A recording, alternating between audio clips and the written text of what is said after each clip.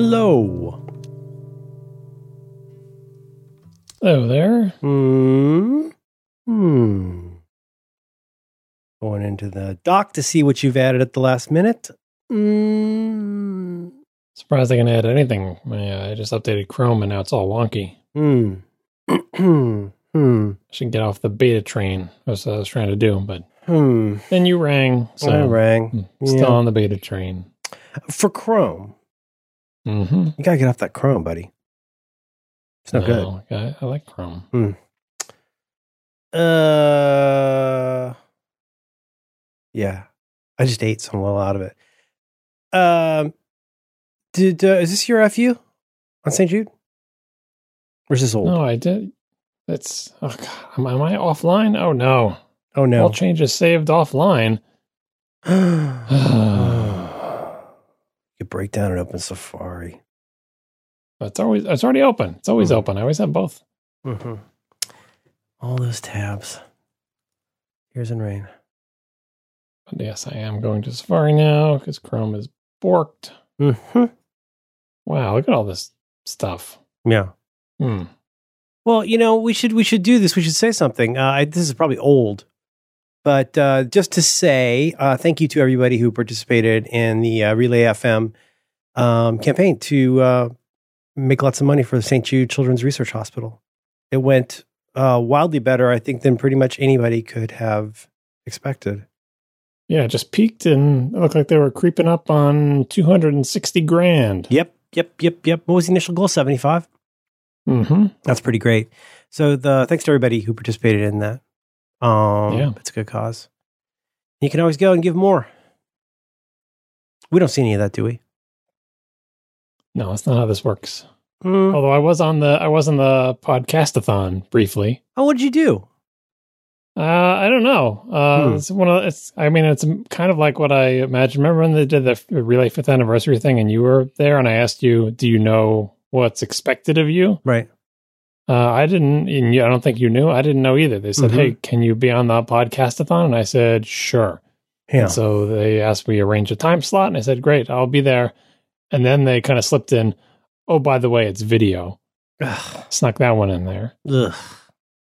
Yeah. So anyway, I did Skype video and I showed up and we chatted for a couple minutes. Actually, what happened what had happened was, yeah, within like 2 minutes of me connecting, like my whole house's internet went away. Oh, come on.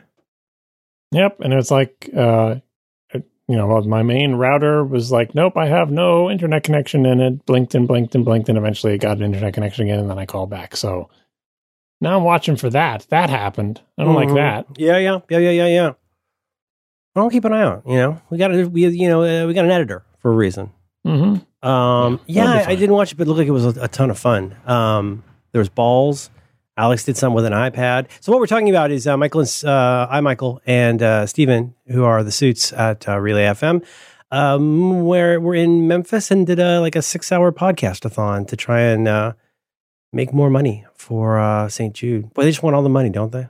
Helping all those kids. A video podcast-a-thon. They had all sorts of stunts where they were like shaving off facial hair and adding glitter and googly eyes and other things. I'll allow it. I'll allow it because they don't do it too much. And it was, as they say, for a good cause. I don't want to see this become a thing, though. We got to stop this video podcast thing. It's the worst. It's got to end. I agree, but I got semi-presentable and staged my background and good. Appeared on video. Did you put awards back there or anything, like Marvel dolls, anything? Who knows? Yeah. Only the people who obsessively study the background will know. The Zoomers. So anyway, yay Relay, yay St. Jude. Today was this is just real quick, and so you can have fun making fun of me. Bunch of OS things pushed out today, and including in theory, today is supposed to be the day. Today's the 24th, and it's supposed to be iOS 13.1 day, but my devices don't think it is. That's strange. I agree. I updated all the things. Well, then never mind. Let's table it for next week. But I'll plant a seed here. my kid has really been enjoying Apple Arcade. I haven't played any of the games, but I've looked at them and they look really good. But it's cool because with the tvOS update, which we just got this afternoon, it gets to get the arcade on there. And so I'm curious. I'm sorry, I'm belching because I made sausage night. I'm so sorry. And so my question to you is, once you've had a chance to get the tvOS update and to play the games, I'm curious to hear a report back from you if you don't save this for your popular show. I'd love to hear your thoughts on which games work well, especially with a controller. I noticed there's one I downloaded where it warned me. I got a pop-up warning me that it requires a controller. Yeah, I think my Apple TV is one of the few devices that did update because my family was watching Netflix a little while ago and it wanted them to log back in. I'm like, aha, maybe the Apple TV, while it was asleep or whatever, updated from the beta to 13.1 official, but I didn't have a chance to check it out. I already talked about Apple Arcade on ATP. Well, you talked about Apple Arcade on iOS and going and touching the greasy controllers the kids have touched. But I guess what I'm asking you is if you want to talk about it somewhere not your popular podcast, I'd love to hear your thoughts on ones that you think work particularly well with a controller on the big screen. I'm going to try that purple game. It looks really good. The one you like. Yeah, that's the only one I've played on the TV. I played it on the TV airplane from my iPad. You threw to it, yeah. I also bought it on the Switch and played it on the TV on the Switch, which is much better, as you can imagine. Yeah. With the Switch Pro controller, just looks like a regular controller thingy. I haven't played it any other way on the Apple TV because my Apple TV hadn't updated yet, but I'm going to try that. Yeah. That's why I say I'm planting a seed. I tried to pair two different LameStation remotes with an iPad last night, and I couldn't make it go. I don't know what I was doing wrong. I think I was following the instructions, but I couldn't get it to go. Did you... what instructions? I found instructions somewhere that said you push down the PlayStation and the share button for a few seconds, and it should show up. Yeah, then it blinks. Then you have to go to settings, Bluetooth, and then tap on the... That's where I was. I didn't see it. I'll try it again. Anyway, planting a seed. Nothing to talk about here. Anything else exciting with that? Not really. Just so we can be clear about the purple game, I recommend everybody check out if they have Apple Arcade or if they have a Switch. Yeah. What's it called? Check out Sayonara Wild Hearts. That's it. That's the one.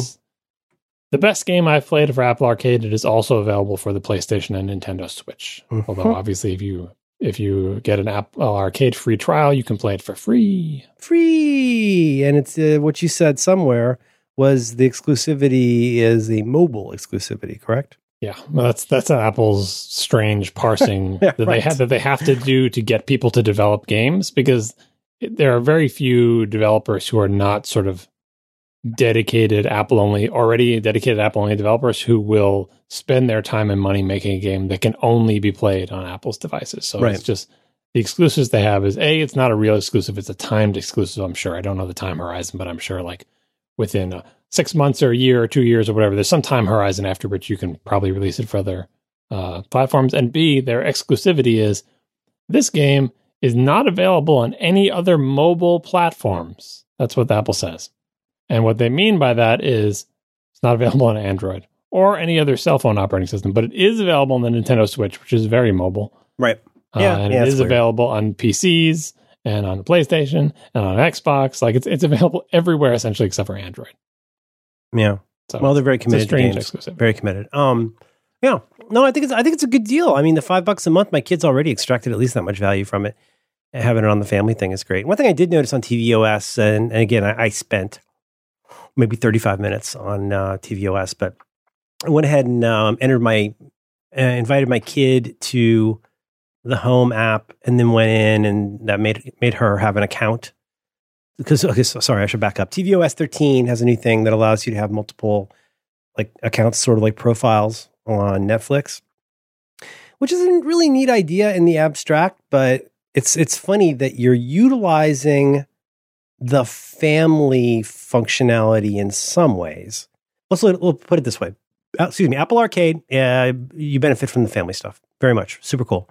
you invite people. The easiest way to do this, it actually warns you on tvOS. Hey, you could just add somebody to this Apple TV, or you could add them via the Home app, and then they'll populate into here automatically. So I did that. But then the irony or the weirdness is, if when you're logged in as my kid, first of all, it's not visually obvious at all that who the person is that's whose account you're on. She's not getting my iTunes purchases available.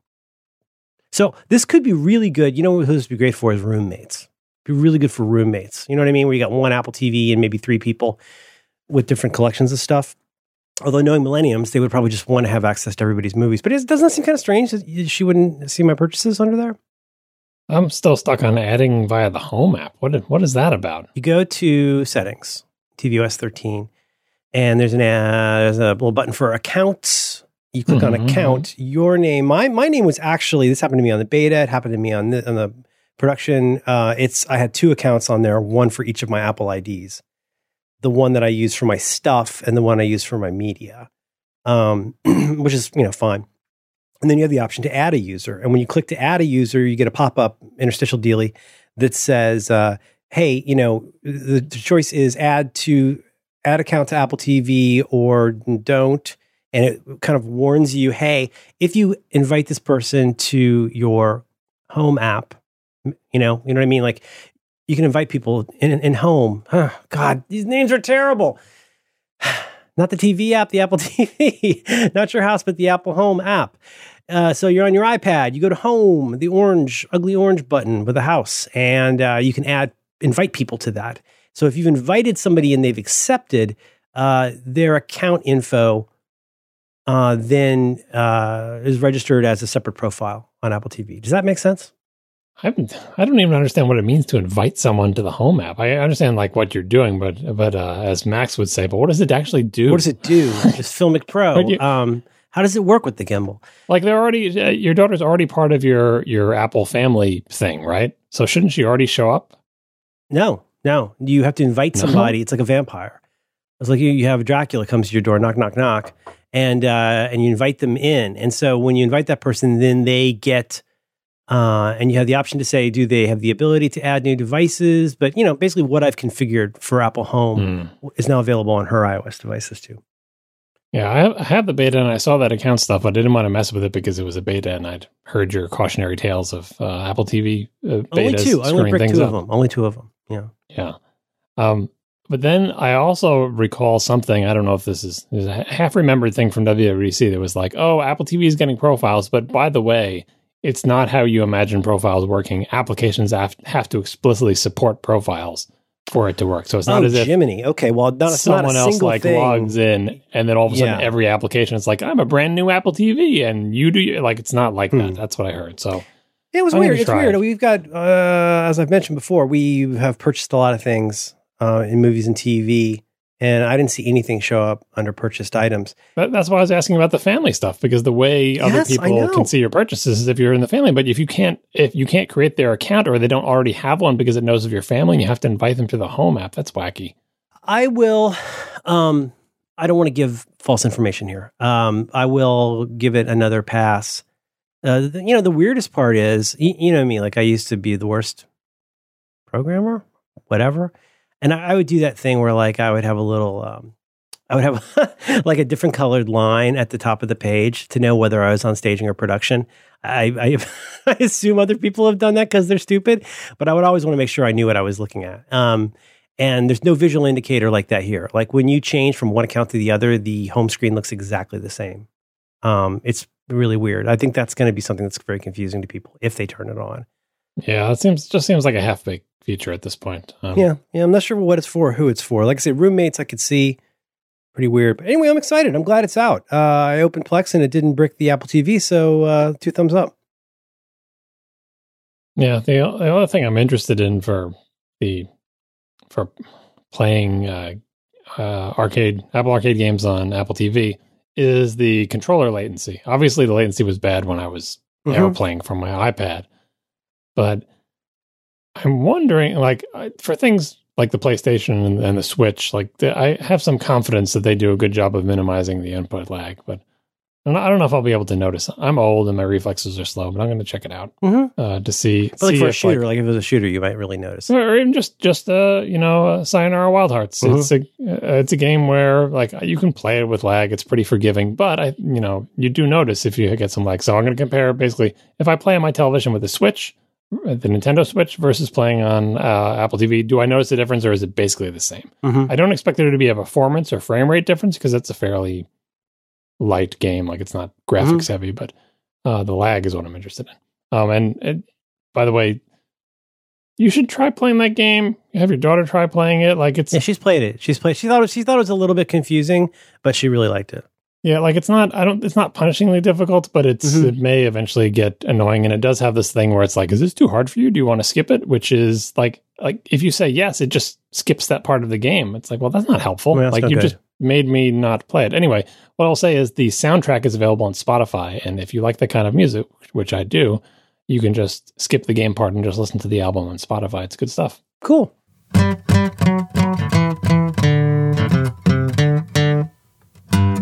This episode of Reconcilable Differences is brought to you in part by Simple Lobby. You can learn more about Simple Lobby right now by visiting simplelobby.com. Simple Lobby's mission is to create the first logical, efficient, and delightful way for organizations to connect. They believe that sales communications should be straightforward and honest and non-disruptive to both parties, but right now that's not how it works. If someone wants to sell you something, they have to email, call you, or show up at the office, and all of those things can really disrupt your day. What's worse, you might miss something useful because it gets lost amongst all that spam. Well, let me introduce you to Simple Lobby. If someone wants to pitch a product to you, you send them to Simple Lobby, where they can make their inquiry by filling out a custom form, and then you can review that at a time that suits you. It's so cool. It's the effortless way to manage offers, and it fits right in with the GTD system. Hey, big fan! By entering your inbox without disturbing your day. Simple Lobby. This sounds terrific. So right now you go to simplelobby.com and to get started. It's completely free. You got to check them out, simplelobby.com. Our thanks to Simple Lobby for supporting Reconcilable Differences and all of Relay FM. I just put something in your homework, amorphously presented as Play with TV app on tvOS. I want to know if it's just me that the experience of watching TV shows on Apple TV. I never launched that app. I never launched the TV Well, app. You're going to now. I'm going to avoid it if I can. We'll see. Well, do you use Siri? Not really. Like I think about it every time. If you use Siri, you're going to be using the TV app because that's where it takes you. Yeah, well, I think that's why I don't use it. Like every time I want to go watch something, I'm like I've been watching the Cornetto trilogy with my daughter. We're 2 movies in so far, and every time I turn on the television and launch Apple TV because I have them on iTunes, they were on sale, the whole trilogy at one point. So I consider picking up the little remote and saying watch Shaun of the Dead. But I didn't actually do it. I don't actually do it because A, I think it would misinterpret Shaun and not find it. And B, because it'll throw me into some weird interface. And I'm like, I know where it is. I'm going to go to movies, purchases, scroll. Yeah. Tap, play. Yeah. And that's what I do like an old man the thing is, the functionality is so powerful. And when it works, and like there's a lot of stuff that, we all love to watch these keynotes, but then when we sometimes forget all the things it can do, you can, I believe, of course, you can do things like, say, show me movies with Sean Connery. But you can also do stuff like, say, show me season 5, episode 3 of The Office, and it will find that. The reason I'm pointing you to this, I'm not saying you should live this way, but I'm curious if you share it's a leading question. I'm curious if you'll share my frustration with the way that it dumps you into TV and seemingly randomly. Okay, here's 2 things. One is I feel like it does stuff like it knows I have Netflix. It knows I'm logged into Netflix, ditto Hulu, all those things.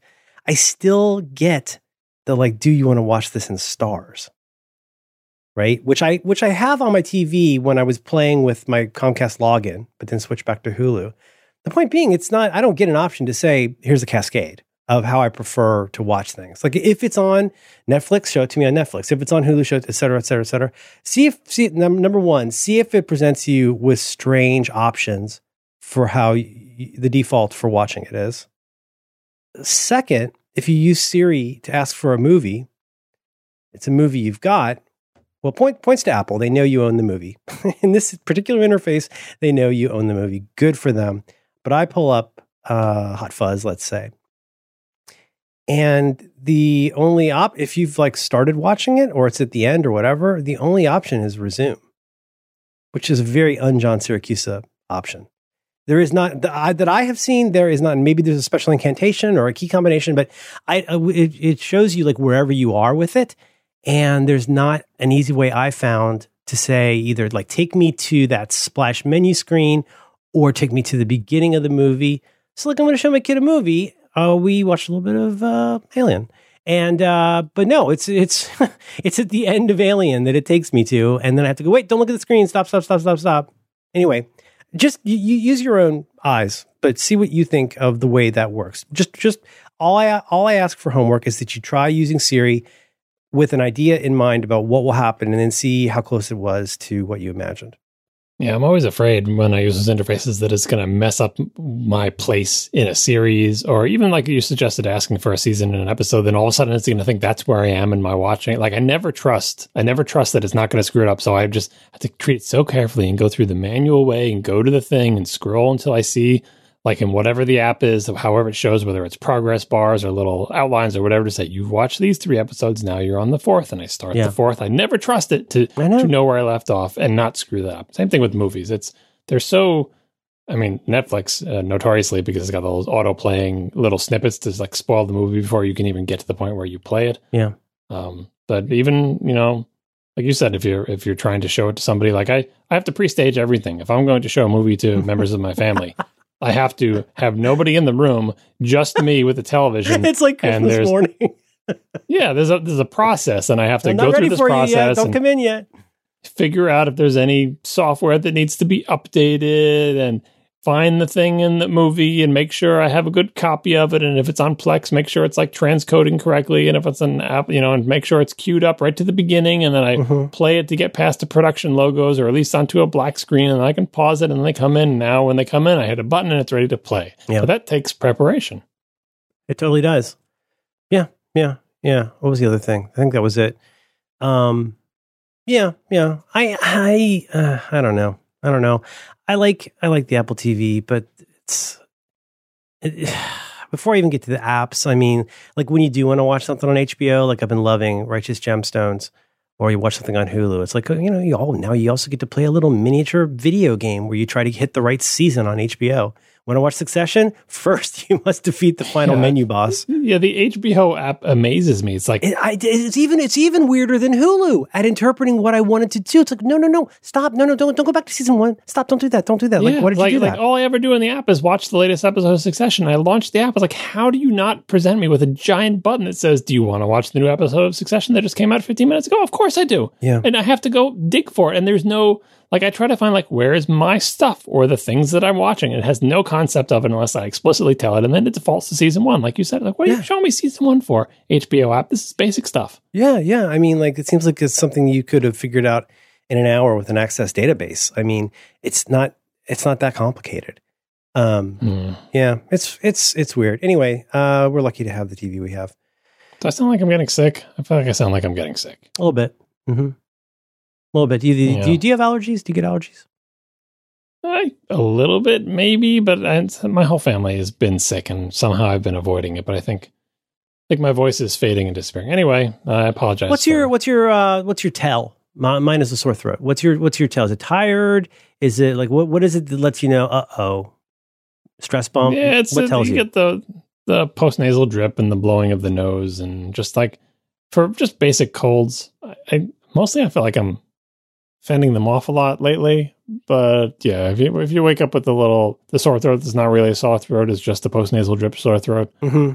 That's how I know I'm going in for something. But I haven't had like a proper, actually like fever related thing in forever, so I don't even know what my signs. And I also haven't had like a legit sore throat, like strep throat, in years and years. Oh, God, it's the worst. So I used to get them like 3 times a year when I was a kid, but recently I haven't had them in ages, but I just get the colds. And everyone in my family's having them. I know they all have colds because there's piles of used tissues everywhere. Oh, come on, guys. Help me out. Yep. So I know that's going around. You should get some of that emergency Immune Plus Plus. Nope. Is that underscore makes that? I don't take anything for colds ever. And the conventional wisdom on that has really changed. When I was a kid, my mom would pump me full of so many things: triamcinolone, cough syrup, all of the things. And now today, I think they'll tell you, like, you just get cleaned out. Stop trying to like ameliorate and just let the snot flow. Yeah, and my kids who have these various stages of colds are like, oh, my throat hurts, and really they just have the postnasal drip too. I can tell from all the nose blowing. I need something. Like, what do you mean you need? My wife has gotten them addicted to remedies of some kind. Of like, I need medicine. Like, what medicine? There's no medicine that can help you. You just have a cold. And like, no, I need medicine. Like, why? Why do you need you just have a cold? And so, like, mom always gives me medicine. So because she'd been gone for a while. Your kids will take medicine? They want it. They ask for that it. Is so like, wild. Before they go to bed. I can't get my kid to take a even a chewable Tylenol. She's very adamant about not wanting it. Yeah, well, I'm not trying to convince my kids. Now you got an addict. You got addicts on your hands. Yeah, they don't even know what they want. I'm like, well, what does she usually give you? It's like, I don't know. Mom just gives me medicine. Like, I just need some placebos is what I need. I just need some colored liquid or something that I can just give them. We have all these like little kid medicine that we're just trying to get rid of. God knows how old it is. It's basically they're just drinking sugar syrup, but they need something to make them feel like they have. I should make my own little placebos. I should just have colored water and just give it to them and say, here you go. Yeah, but then you would not be able to stop yourself from later saying, hey, you feel better? Huh? That would I don't even check. It's like they just demand the medicine, and it's like, okay, well, apparently we're going through like this toddler cold multi-symptom stuff, so we're just going to keep draining this bottle, and every time you ask for medicine, I'm going to give you this like 5-year-old's dose of this medicine, and then you'll just go away. I never asked them later, hey, did that medicine help you? Because you know what it's like when you have a cold. You feel bad when you wake up, and then you wake up and you have breakfast, and you just get going, and by the time you're off to school, like you forget about your cold symptoms, right? And then when you're going to bed, you feel them again. Absolutely. Well, I am a big fan of, I feel like I started this when I had the job in the 90s, is like a Theraflu, like a daytime Theraflu. Whew. Yeah, I know. You talk about that all the time. And I feel straight. like all those things, like, there are various things to like make you feel better, which I understand. Like, who doesn't want to feel better? But I had to feel pretty bad before I personally look for something to make me feel better, because I know they're not actually doing anything. And my experience with basic cold symptoms is, you feel kind of cruddy, but it feels better as the day goes on and worse at the end of the day. They're reducing symptoms. Yeah. You hope, or like, but they could have other weird symptoms. And anyway, I don't know. I don't do any of that stuff for cold. The only thing I will take medicine for preemptively is headaches, because I do get headaches. And if I feel one of those coming on, I will actually take medicine for the headaches. Because I've learned that if I don't do that and say, it's fine, it doesn't, it gets stronger. And then I'm like, I regret it, 2 hours in. I'm like, you know what? I should have taken a Tylenol. Yeah. And you got to be on your game. I mean, you can't afford to be out of the game. That's no good. Yeah. And now I'm croaky. Well, we'll make this easy on you. We've got, that Ask Rectus just keeps staring at me, doesn't it? Ugh. Don't worry about it. How can I want to collapse it? I don't want to see it anymore. It's very unkind. I'm very vulnerable right now, John. All right. Well, we're just going to glide right over that. I want to touch on a little mini topic for a second here. You got a new chair recently. Did I ask you? How's your chair doing? How do you like your chair? I was, just looking, I'll tell you, I was just looking over before the show, and I thought, you know what? We never talked about my chair, my costly chair. It did eventually come from the warehouse and got delivered, and I set it up. And I think I really, you saw the one I used to have. It was bad. You know the one. You had the chair that I used to have. Still have it upstairs. Well, mine's not in the same condition. Mine's got a broken spine. I unspined my Stephen King. And that was fine. Like I don't really stress over office chairs. I know I probably should. Anyhow, I got this one. It was very costly. It was on I think it's the chair your wife has. Mm-hmm. It's on, I don't want to say you would recommend it, but it was amongst you would be okay with having this chair in your life. I do recommend it. I was just sitting in it just before this podcast because I was using my wife's computer. It's crazy good in a lot of ways, but the goddamn arms on it are driving me nuts. Now, I know you're John Siracusa, you take the arms off. Mm-hmm. Do the arms on your lady's chair just fly around just real easy? They just move? Arms are off her chair too.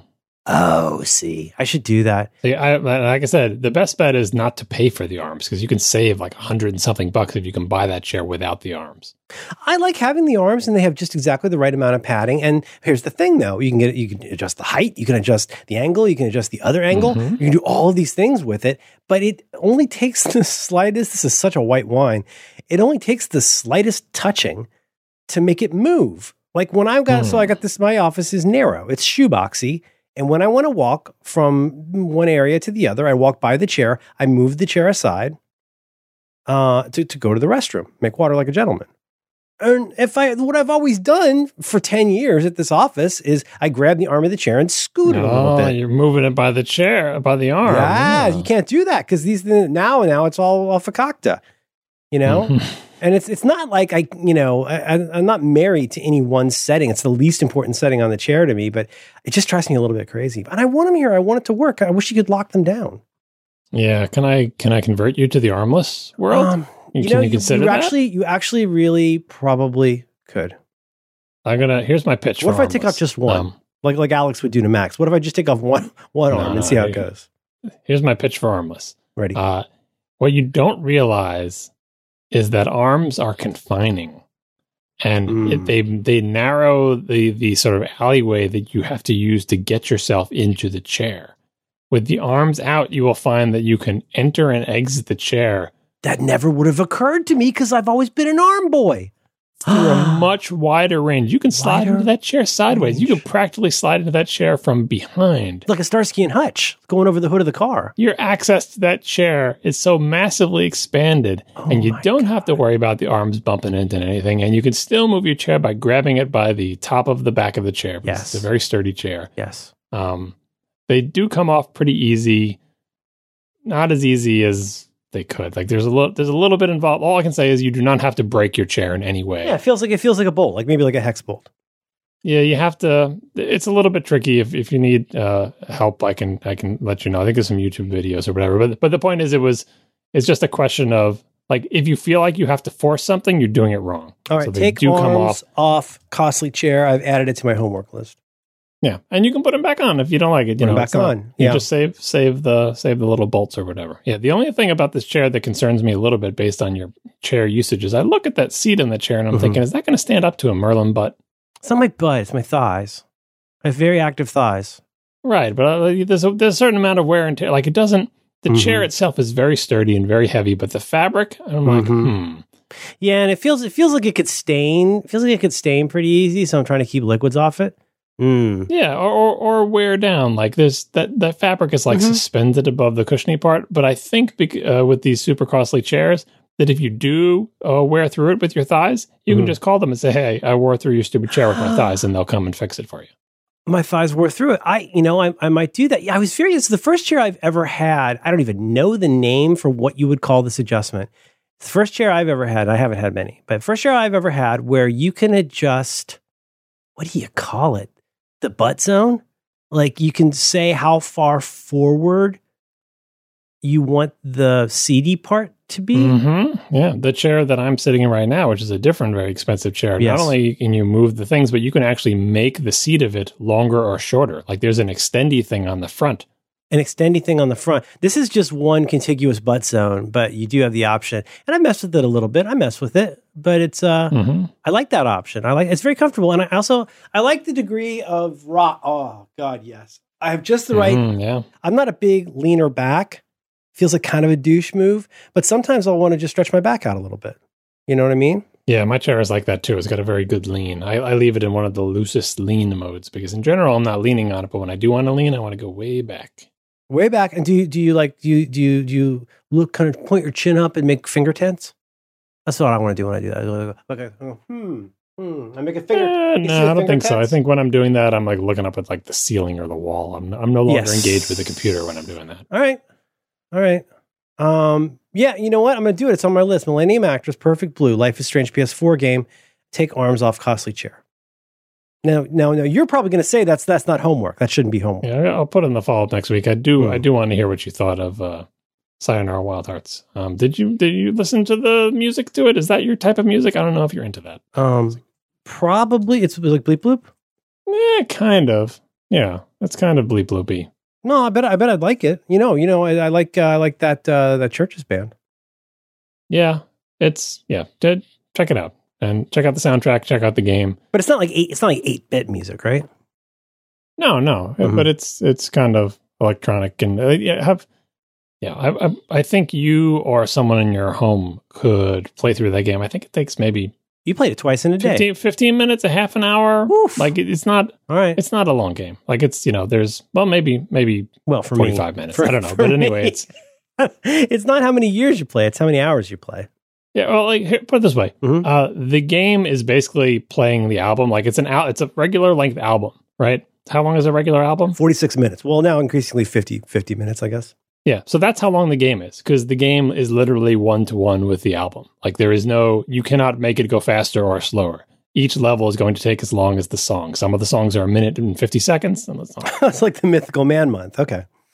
Yeah, so that's how long it is. It's the length of an album. Now, if you keep dying and repeating the 2 bars over and over again, that can be frustrating. So that's. Is it a Guitar Hero-ish line up the notes thing? No, there are rhythm aspects of the game where you have to do actions in response to the song. At certain levels, that becomes more important than others, but it's more like playing a music video.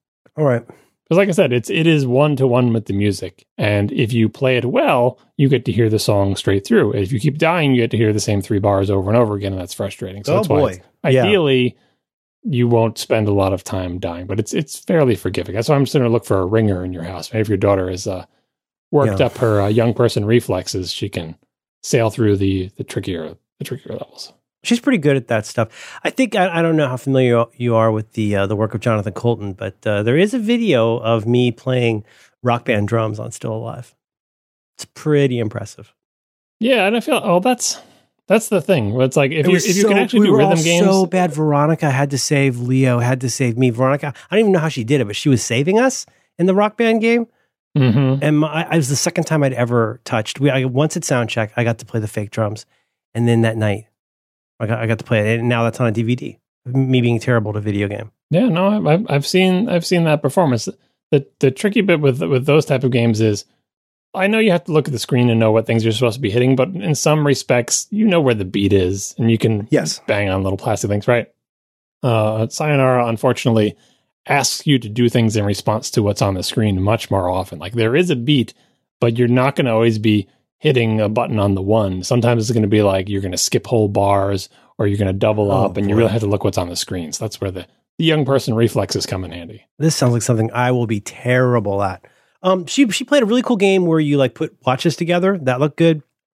There's one the assemble something. Could be. It looked really cool. There's a Zelda looking game that looks kind of cool. Yep. With lots of I didn't play that one, but I know about it. Oceanhorn 2. I think they demoed it. Yeah. Shoehorn? What's it called? Oceanhorn. Okay. It's basically the world's most blatant Zelda clone, which is fine. You don't have real Zelda. Sure. You can take Zelda Methadone, but honestly, you have the Switch. You have real Zelda. No, that sounds like a made up band. I'm not going to put shade on Oceanhorn because it looks like it's a good Zelda clone, right? Yeah. But sure. It's just you have real Zelda. So anyway, do better. What else did I play? Word Laces, which I don't know if it has any educational value. It's a little bit mind-bending even for grown-up people because they break the words in weird boundaries.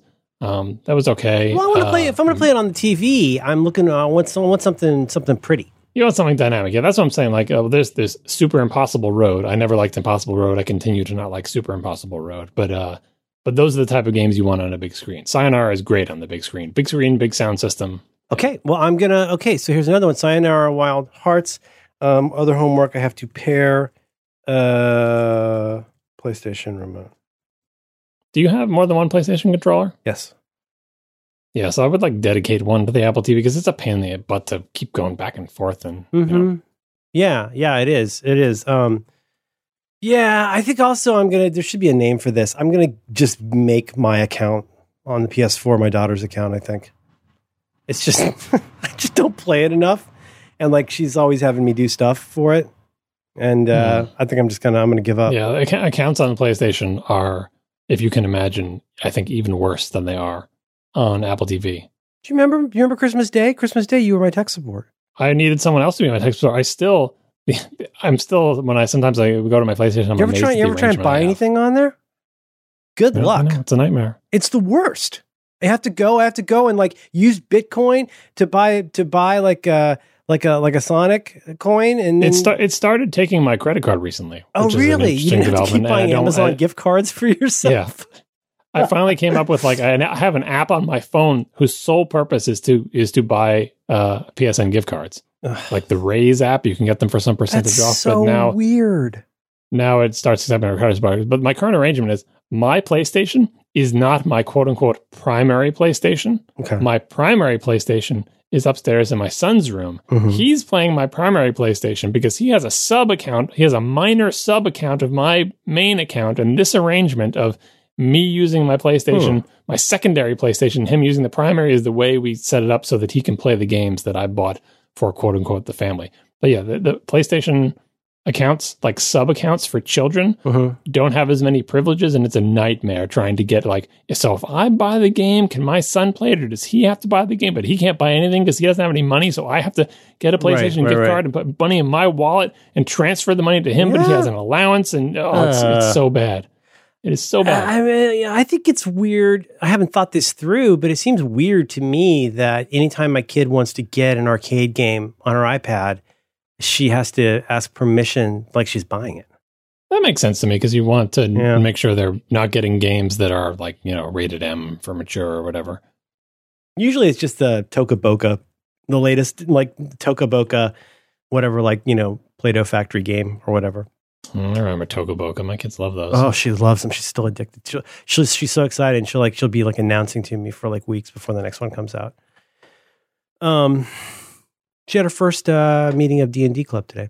Well, I heard about the D&D Club. Yeah, it went well. She picked her cantrips and some of her other spells, and took in her cool dungeon dice. It went well. No casualties.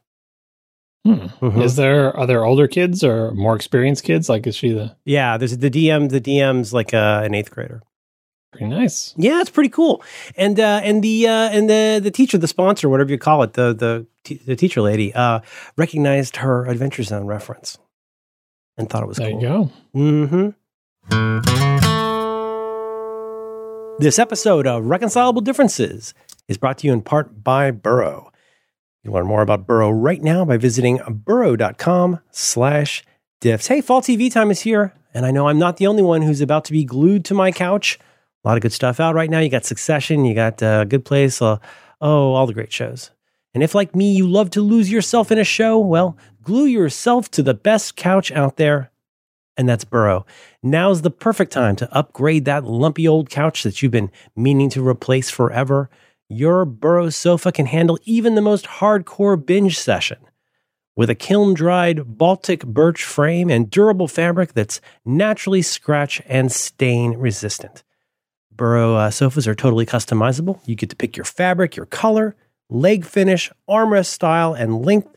You can even add a chaise lounge or an ottoman or both. And I love this part, built-in USB chargers, right? So you can live tweet every episode and look up fan theories for hours after without worrying about your phone dying. You just plug it into your couch. That's all you got to do. Burrow sofas are easy to set up. They're easy to move. You can always add or remove seats as needed. And you can get free 1-week shipping, so you can have your new sofa all set up by next week's episode.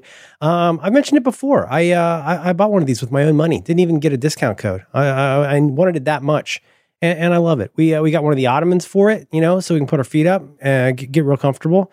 We're real satisfied with it, like the Burrow sofa. So listen, don't settle for the same old couch. Settle into a comfy new Burrow sofa.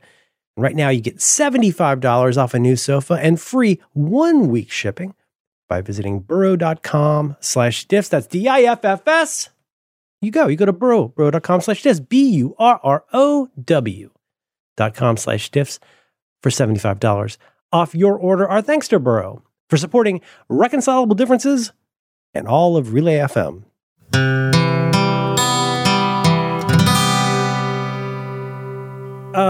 So that's all good.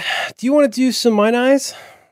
I think the chair one was the only one we needed to hit on. They have middle school in there, but that's a bigger topic. We're going to save that for another day. Yeah. Boy, it's a big difference.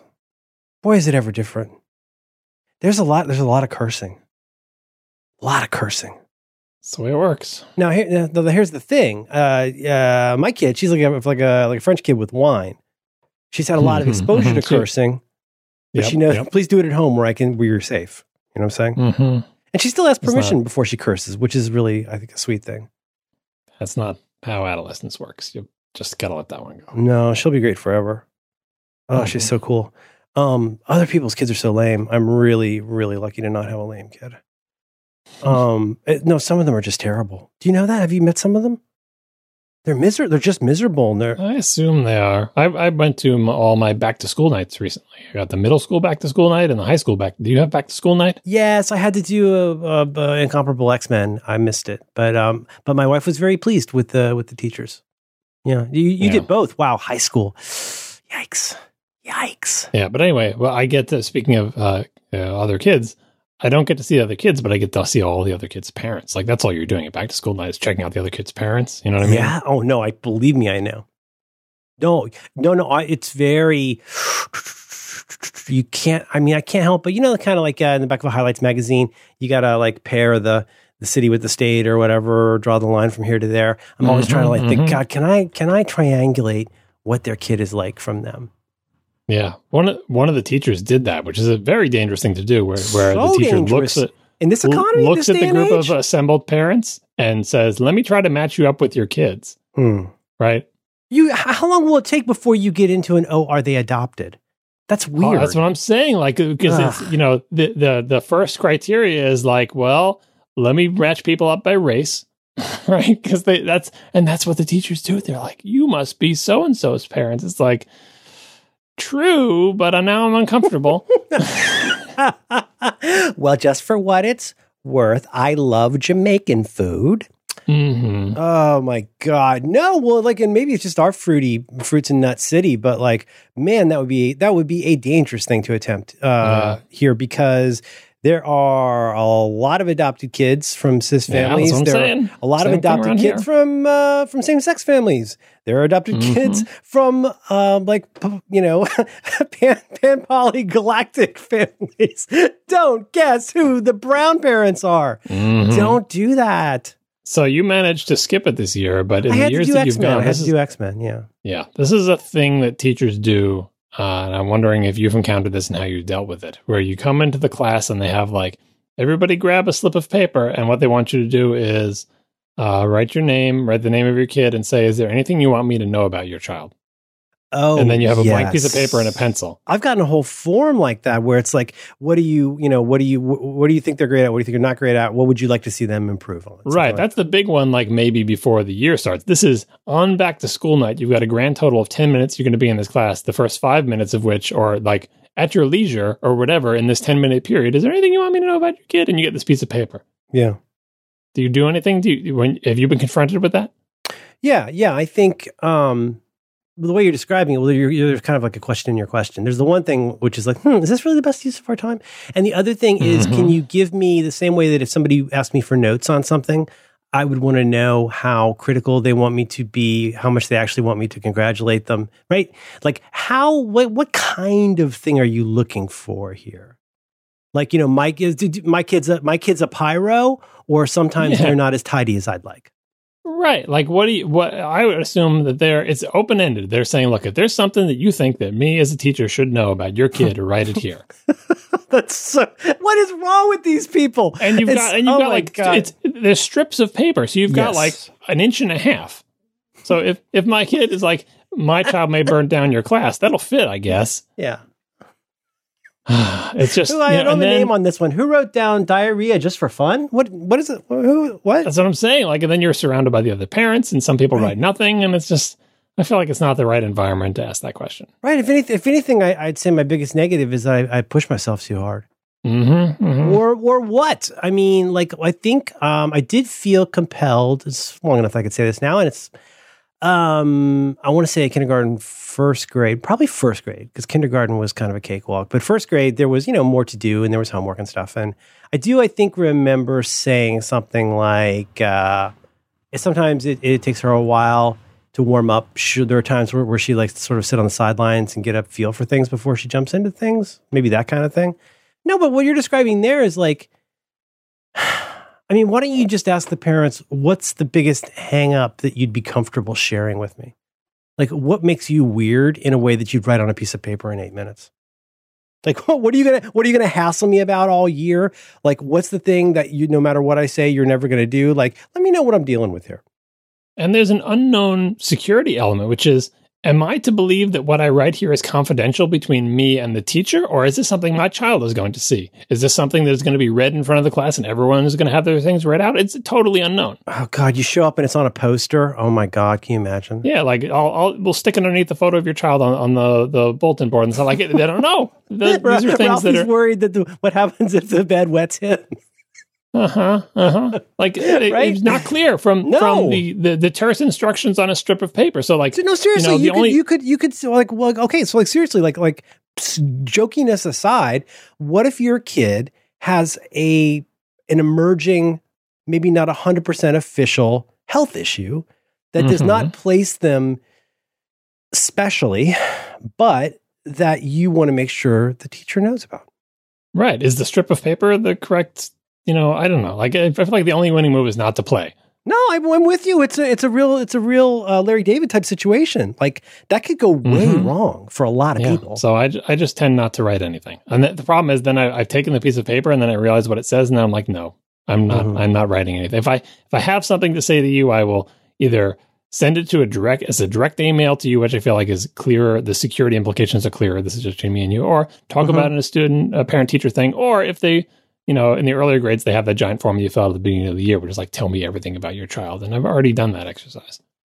Yeah, I think so. Like I said, I didn't go this year. I've been to every other one of them, I think. But there is, I don't know. I sometimes feel like it's been a long day. They've been working all day. It's 5, 6, 7 o'clock now, and they're still there. And I don't know, maybe they had an extra coffee. But sometimes I do feel a little bit struck by how surprisingly harried the person seems, which I guess shouldn't be surprising. But, she's had a couple teachers that, like, again, her first grade teacher she's had so many good teachers, but her first grade teacher in particular was very, very grown up and unflusterable. You know what I mean? Just the kind of person who's like, picks it in stride. You can't shock her. She loves you and she has high expectations, which is nothing contradictory about me expecting a lot out of you. And you're like, wow, this is really cool for a first grade teacher. And there's other ones where it's been a little bit like, it seems like a rabbit in the rain, like just real skittish. And I think, my gosh, what is it like when things get crazy in this class? You ever get that? You're like, you don't mean to judge. You don't mean to reckon. Oh, no, for sure. I can always tell what the good teachers are, what the not so great teachers are. But also, just like, I think this is official advice in acting is, I heard somebody joke about this on a podcast, that every character you play needs a secret. Every character has something they want, and every character has something they don't want you to know about them. But there's motivation, right? You say, well, what's their motivation? And sometimes I do find myself playing that game with strangers who are adults, including my kids' teachers. And I think, what is your deal? What is this going to be like? And you can really only speculate. And then I feel like a real jerk about it because they're working awful hard for what they're getting paid, but it's still, well, there have been times when I feel like she has also had teachers where, God bless them. There's one in particular where like, oh my gosh, they've really asked a lot of you. My kids' elementary school, each elementary school has a focus. So you either go to the school because you live near the school, which is our case, or it was I shouldn't say, but at each school, like if it's a kid with a physical disability, they might go to this school because that's where the resources for that are. If it's a kid who has whatever the different kinds of, special needs people have are. And let's just say that one year, an especially rabbit in the rain, skittish teacher, I think got more non-local kids than she really should have been given because she was always so mad. She was always so mad and so flustered and doing the thing that drives me up a tree, which is I'm going to punish the whole class because this person did a thing. And really, if you've got 4 kids in your class that are, dealing with stuff, it's not going to be hard to come into a situation several times a day where no matter how good everybody else is, you know what that kid's wiring is that they can't sit still. Please don't punish the class. And I just feel like, I know, like this is your profession and you've studied and stuff, but are you really cut out for this? Yeah, I have the thing that I've had in middle school and high school is the ability to commiserate with the kids, to say, look, sometimes you're going to get a teacher you don't like. Sometimes you're going to get a teacher that's not that great. This is a thing that happens. It will pass. You'll have new teachers. And, this is just to make it clear, like, there is no recourse here. We all occasionally have teachers we don't get along with, teachers that we don't like, teachers that do a bad job. That's just life. Your goal is still to figure out, what do I have to do to satisfy this particular teacher? And it's sometimes it's annoying and it doesn't make sense. And they come home and they complain. In particular, my daughter is very critical of teachers if they are not organized according to her, which is hilarious if you've seen her room. But like, if the teacher doesn't seem like they have a lesson plan and go through it methodically or whatever, she's very critical of that. I'm like, you just gotta roll with it. Like, this is how this teacher is. You're in this class, and I worry that I'm unintentionally trying to be cool dad or something. But something I've said to my kid all along is that, and who knows what, if anything, ever sinks in. But I was like, I don't really have that much great advice about life to offer you, except that there are systems to figure out, and that doesn't mean cheating, and that doesn't mean like But there are systems to figure out. The systems can chew you up.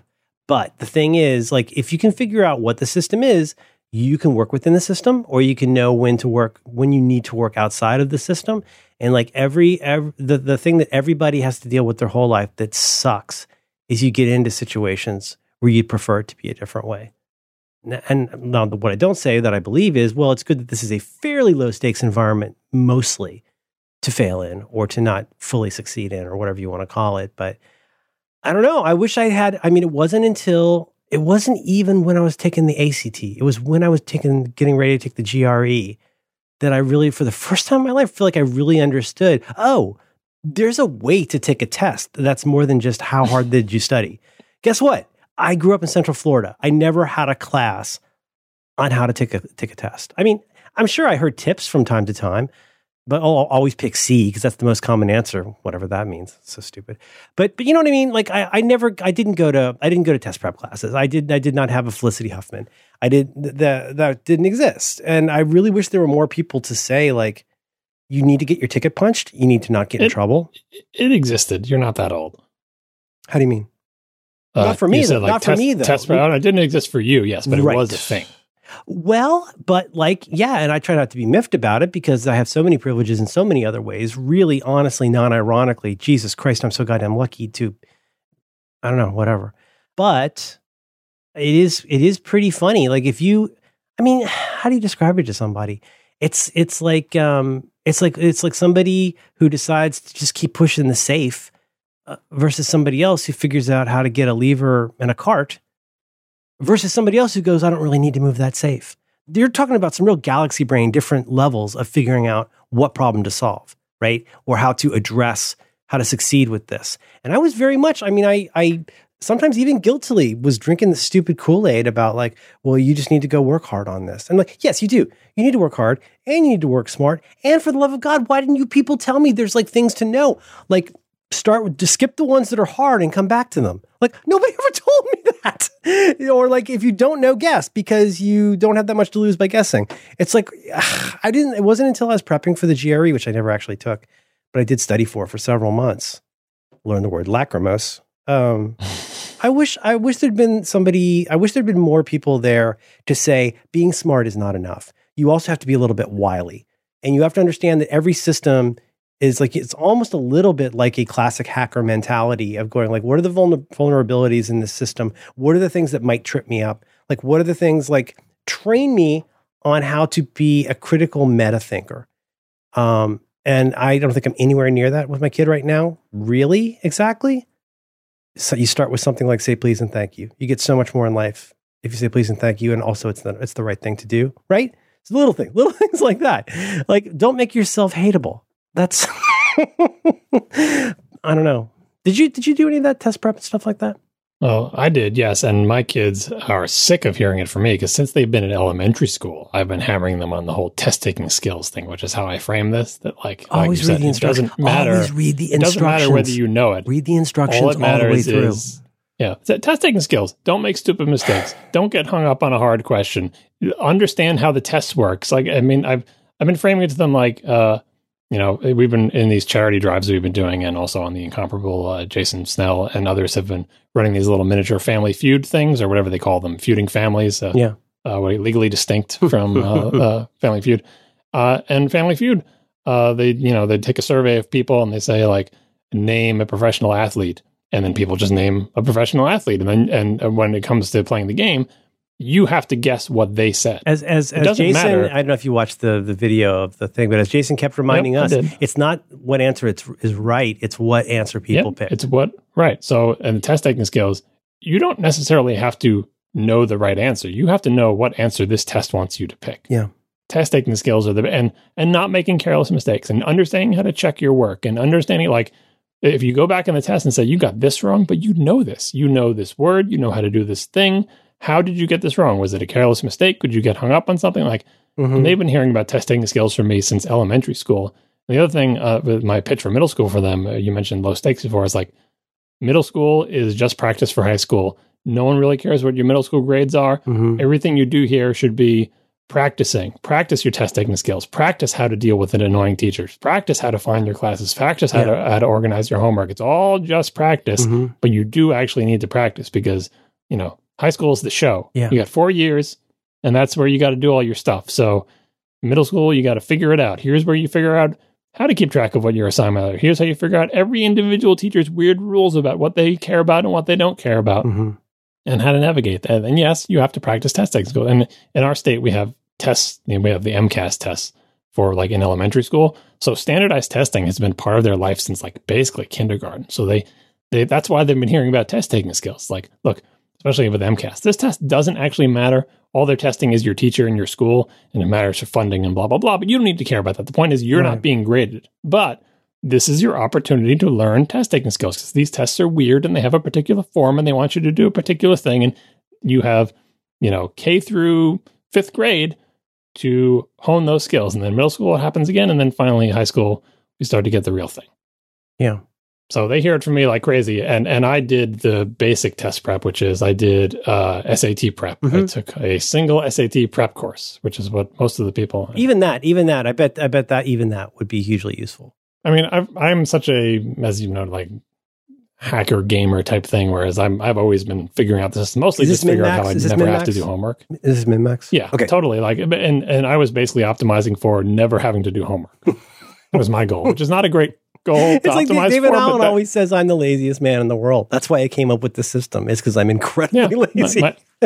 My system was, I should never have to do anything related to school when I'm not in the school building. Oh, God.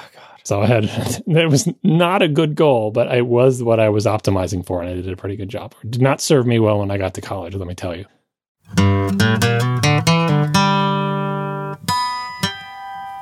This episode of Reconcilable Differences is brought to you in part by ExpressVPN. You can learn more about ExpressVPN right now by visiting expressvpn.com/diffs. ExpressVPN is a reliable way to ensure that your network data is secure without slowing your internet speed. If you ever use Wi-Fi at a hotel or a shopping mall, hey, you know what? You're sending data over an open network with no encryption. Gross. The scary thing is, this makes it easy for a hacker to bypass Wi-Fi security and steal your information by exploiting flaws such as crack, K-R-A-C-K, crack. That's key reinstallation attack. I didn't even know about that. Geez, now I got something to be scared of. The best way to ensure your data is encrypted and can't be read by hackers is by using ExpressVPN. And friends, it is so easy. You just download the app onto your computer or your smartphone, and then you use the internet as you normally would. Just click one button in the app to secure all your network data. ExpressVPN is the fastest and most reliable. They are recommended as the #1 VPN provider by TechRadar and CNET. They take privacy and security to the next level. They even invented a technology called Trusted Server that ensures that VPN servers run from RAM and that no data logs are written to a server's hard drive, even by accident. Listen, ExpressVPN really saved my bacon a bunch of times over this past summer. when I was compelled to travel and to be in places where I had to use Wi-Fi. And it is so great to be able to just hit that button and know that you are safe. You got to check them out, ExpressVPN. If you want the best in online security and privacy protection, you head over to expressvpn.com/diffs, and you're going to get 3 extra months for free with a 1-year package. Go right now. Go, please. Protect your internet today with the VPN network that we trust to keep our data safe. You go to expressvpn.com/diffs to get started. Our thanks to ExpressVPN for supporting Reconcilable Differences and all of Relay FM. But yeah, I was good at working out systems. And so my one SAT prep course, I felt like it's not really helping me that much because everything it told me I already knew. All it did was give me an opportunity to like build my word lists and write my flashcards, which I was going to do anyway, but at least I had a time and a place where I had to sit down and be forced to do it. No, I could, if I paid more attention, I felt like I could have done a lot better on my SAT. But well, it's true for everybody. My friend of mine, during and especially after high school, he was a real larger than everyone in his family was a larger than life character. But his dad was the head of the canine unit at our sheriff's department, and he said that the reason, I don't know if this is true, but it's a great line. He said the reason they use Rottweilers is that they're very, very smart. They're smart enough to learn that they always need to follow our orders, but they're so smart that they know when to ignore our orders. It's like a Kobayashi Maru kind of thing. Now, of course, knowing what I know today about police, I look at that a little differently than I used to, but you know what I mean. Mm-hmm. It's like they say about a Marine or whatever. I want to raise a kid who is able to, I mean, it's a sort of a fantastical idea maybe, but like I would like to raise a kid, doesn't need to be the smartest, most successful, but like to have adaptation and to be able to pause long enough in context to know which orders to follow at a given time. Like there's the order of like, we'll get out of the burning house. Yeah, please always follow that. But you know, what if somebody who looks like a cop comes up and says, you know, your mom said to get in the car? Like, how do you, and again, I know that does not happen like it used to, but just as an example, an emotional example. I mean, look how often you can rattle somebody and get them to do something stupid by getting them emotional. Like, how do you get the situational awareness to know that somebody's trying to rattle you right now? Right? Because like if you practice that enough, I mean, look at people in martial arts. They've gotten hit in the face so many times, it's not even that big a deal anymore because getting hit in the face is part of the training. So if somebody does come and hit them in the face, it's not going to end their year. Like it's a thing they will deal with then. And like to me, that's part of the big challenge. And maybe this eventually gets us into our grit conversation. Gotta get angrier every week about it. But the goal to me is like sort of you're saying like, you know, I don't want to say hacker. I mean like in the old former sense of the word of just being interested in, like I say, in vulnerabilities or in systems and understanding what decision-making led this to be a certain way. And on the one hand, like maybe how you could have fun and exploit that, but also on the other hand, to know that like, what if it was my job to make this thing work better or be more secure? Or like, as you like to say, with all kinds of things in my life, well, are you satisfied just getting by with this? Or could you eke out some improvements by getting beyond the just surviving aspect of this? And to me, that's a really nice thing to meet in a grown-up or a kid for that matter, is just that I don't know if that's the right phrase. I think it is situational awareness. Like you have in context intelligence and good taste about what to do in a situation where you don't get rattled and shut down and start begging other people to help you. You might even be the one who tries to lead and help other people because you're able to have some clarity based on the rehearsal that you've done up to that point. I could have used more of that. Yeah, I try, but like I know where my kids' weak points are, and I know like how they will just fall apart they're not ready for certain challenges. You know, and it depends on the kid. The different challenges. Do they ever surprise you though? I mean, don't they surprise you sometimes? Mine surprises me a lot, and I go, "Wow, bad on me for not having more confidence." You know, I'm always still overreacting to emotions I had about something years ago.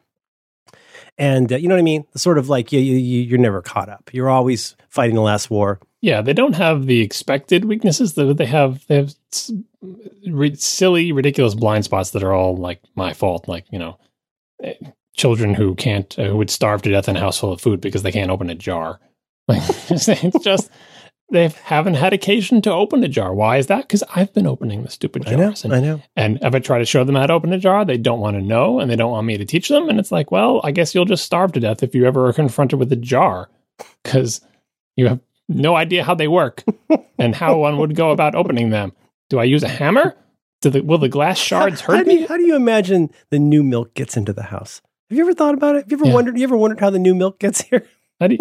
The milk comes and it's closed. Yeah. How do you open the milk? How do you open the milk for the first time? Like it's just keep banging.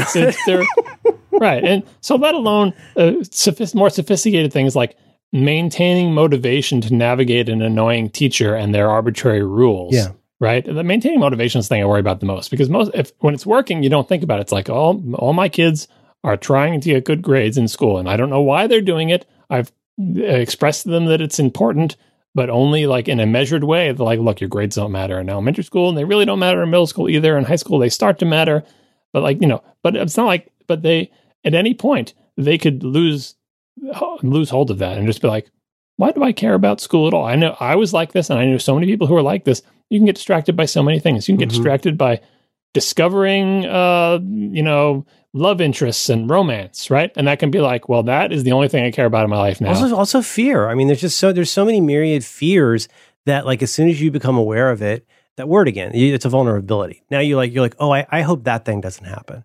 And like, you'll do anything to keep that thing from happening. But then other things come along, and it's like, you end up, it's like the whole thing, it's just this terrible fever dream for a few years. And then it just becomes something differently awful in a few years, but you will survive it. But like, and you don't want your kid to peak too soon. That's the other thing, is like, you look at, some of those poor bastards that were super popular when they were 15. And it's like, it didn't always turn out so great. Yeah, and I think the peer pressure is mostly while he was keeping the kids having some motivation to do well in school. But like, it's so easy. Like, maybe you get super into drama and all you care about is the school play and grades. Who cares about grades? My main career is as a student in the play. I don't care about the actual school, or sports, or like, there's just so many things that can just say, oh, that's my thing now. Right. And I don't, or Dungeons and Dragons, or like my son is learning to program, and I see a little bit of his, like, I catch him on the computer doing stuff that is not related to school. Like, you're done with your homework and yet you're on the computer for hours. What are you doing? It's like, that's not an efficient use of your time. Let me tell you from experience, that is a giant pit that you can sink all of your time and mental energy and effort into. And that pit will not help you as much as you think it will, right? Mm-hmm. And so I'm like, but there's not only limited amount I can do for that, but I'm always watching out. Like, the romance thing in particular is just such a trap. Like, you have this, this beautiful child who is like a perfect child, let's say, and they get excellent grades, and they're conscientious, and they're a nice person, and they help out, and they're polite, and they're, amazing and intelligent and creative and artistic. And then they get into an awful relationship with a terrible person. Yeah. And the choices, I mean, up to and including, like, I want to go to college with them. Like, it's not just 11-year-olds or 12-year-olds. It's like, right. You become, your poor little unfinished brain is making such strange decisions. Yeah, I mean, and up in a codependent relationship and an abusive relationship, it's just awful. And then, like, your ability as a parent to influence that has been recorded in every form of popular media known to man. How does that work out when parents tell you that you can't see the person you're romantically interested in? And how much do you heed their advice about what a healthy relationship is? End up on a slab with a priest drinking poison. Yeah. It's just, so he's just sort of living in fear of like that. Like, there's so little you can do about that. When they're receptive, it's like, yes, they're trying to do well in school, and I can help them along that path, and total derailment. Yeah. And now they won't listen to a thing I say, and they are, riding off on the back of a motorcycle. They don't even want to learn the key commands. They don't even know how to use Photoshop. Yeah, like, but they're super into their new boyfriend who loves heroin. And it's like, well, try convincing your child that this is not the correct choice. Once that happens, the game is already over. You've lost the chance. I shudder. I made so many poor decisions in that regard. I know. That's what you think about. That's what you think about. The other part is also there is like, so when you're a little bit younger, it's just that, so like you described last week with your radiation generators, like, you can just be so attracted to somebody, and you don't even know exactly what the thing is, but all you know is it's everything. Like when you're a little bit younger and you get across your first like serious crushes, that's a really big deal. That's really, really overpowering. And I think you feel, even a few years into it, you still feel like that's the thing you're feeling, but you also have to take into account stuff like power. Like the power, when I say power, I don't mean as in necessarily abuse, but also as in the status of not simply having a boyfriend or girlfriend, but like having this particular boyfriend or girlfriend, and like what you'll do to maintain that. And like, you don't like, there's poor decisions in any number of ways you could make to think that I need to keep this person happy with me because I can't imagine life without them in any number of ways. Who would I sit with at games on Friday night? Or like, who would I, who's going to send me a carnation? And like all those kinds of things were like, it's easy enough for people our age to forget like how consuming that is. How stupid you are, and how screwed up all those relationships were, and how all consuming they were, and how they just blacked out everything else. And it's like, don't. And despite the fact that, I mean, I'm sure we all had adults in our lives who at least had some perspective on this. It doesn't matter. Like their perspective doesn't matter. Their experience doesn't matter. And despite the fact that we as parents now are like, well, I've been through that, so I can tell you. Here are the 8,000 ways a relationship can be unhealthy. No. With friends even too, but romantic relationships are even worse. It doesn't matter. It doesn't matter that Old people, people who are older than you are stupid and have obviously done something wrong. And that they don't understand. They can't understand. What it's like well, look at it this way. Look at it this way. Imagine in a given room, let's say you go into the dentist's office, and there are some younger, beautiful people who don't have poop on them. And then there's a group of people over here who are covered with poop. I think that's kind of how old people, like, what did you do? Why are you in here being the way you are right now with your weird pants and that like your entire odd way of talking? And why are you humming? And what's in your teeth? Like there's so much asymmetry and incongruousness to being an adult. And the last thing you want from that person is advice. You're like, really? You're going to give me advice? Have you seen my skin? I don't have pores. Why are you giving me advice? You are covered with poop in this dentist's office. You know what I'm saying? Dumb analogy. But I believe that. I believe that people who are older than me had made some kind of a grave mistake to make them how they were. Mm-hmm. I didn't realize I thought that, but I know in retrospect that's what I did think. Yeah, but whatever it is that I thought, they were non-entities. Nothing they had to say was of any value to me whatsoever. Yeah. So now who's laughing? Huh? Yeah, so much so that I can't even remember anything they told me. Not only did I ignore it, I never even made it into memory. So it's like they might as well have not existed when it came to. I remember just enough to feel very stupid and often, for lack of a better word, very guilty. Guilty or ashamed would be a better word, not guilty, ashamed. Of like, oh God, my drama teacher, she loved me so much and she was so supportive of me and she was so kind to me, and her gentle advice about life could have saved me.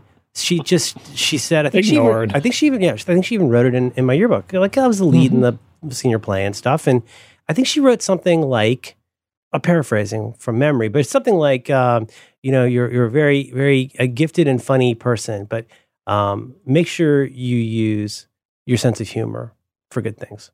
Something like that. Like, oh, you're so funny. Oh, I love your class. Bye. And then it would be years and years of me being awful to people for no reason. And then like now mentally I go back to that and I'm like, oh, Sherry, you were right. I had it in me to like have done good things or bad things with that. And like, because I felt that the world had dealt me a bad hand, I had to go and make everybody feel bad about themselves. And I just thought that was normal, cool, and powerful. What an awful thing to do. But what are you going to do? What are you going to do? I mean, there's so much bad advice kids get. How do you even know which is the good advice? But it's that gentle, simple, clear advice from certain people where it'll take 5 to 30 years before you go, oh, I got it then, but now I really get it. Like I get it, what they meant by that. Along with the test-taking skills, like the idea of this type of advice coming from adults and having no effect. I feel like repetition is my main weapon. So having talked about test-taking skills for so long, they at least now acknowledge that it's a thing. Whether or not they pay attention to it or do anything about it, they understand it's a thing just because it's been a thing their whole life. And similarly, I've been on them about how the brains of children work and how children are bad at making decisions and how your brain is not fully formed. I already feel you failing so hard. And how your brain is not fully formed until you're 25. Take out the AirPods. No, listen to me. No, you can find the places to stick it in there. And again, whether they believe it or not, they certainly know it's a thing. And I was excited to see that one of their teachers handed out at back to school night a Xerox copies to all the parents of the Scientific American article that's about like the teen brain, and basically it's just about like the whole impulse control and how the prefrontal cortex isn't fully mature until you're 25. You don't want to drive that way; you have to drive that way. Yeah, it's the same. It's the same things that I've been telling them. It's like the same whatever studies from the 90s about teenagers and impulse control. Yeah, and like I think the main finding of the study was I think everyone was surprised back in the 80s or 90s or whenever this was done that how long it actually takes for everything to finally settle. Everyone knew teenagers are impulsive. Like you don't need a scientific study to figure that out. Yeah, but you would have guessed 17 or 18 instead of say 25. Yeah, you would think like eventually, or that you become mature. And it's like no, it takes a long time. When you're in college, you're still not done baking.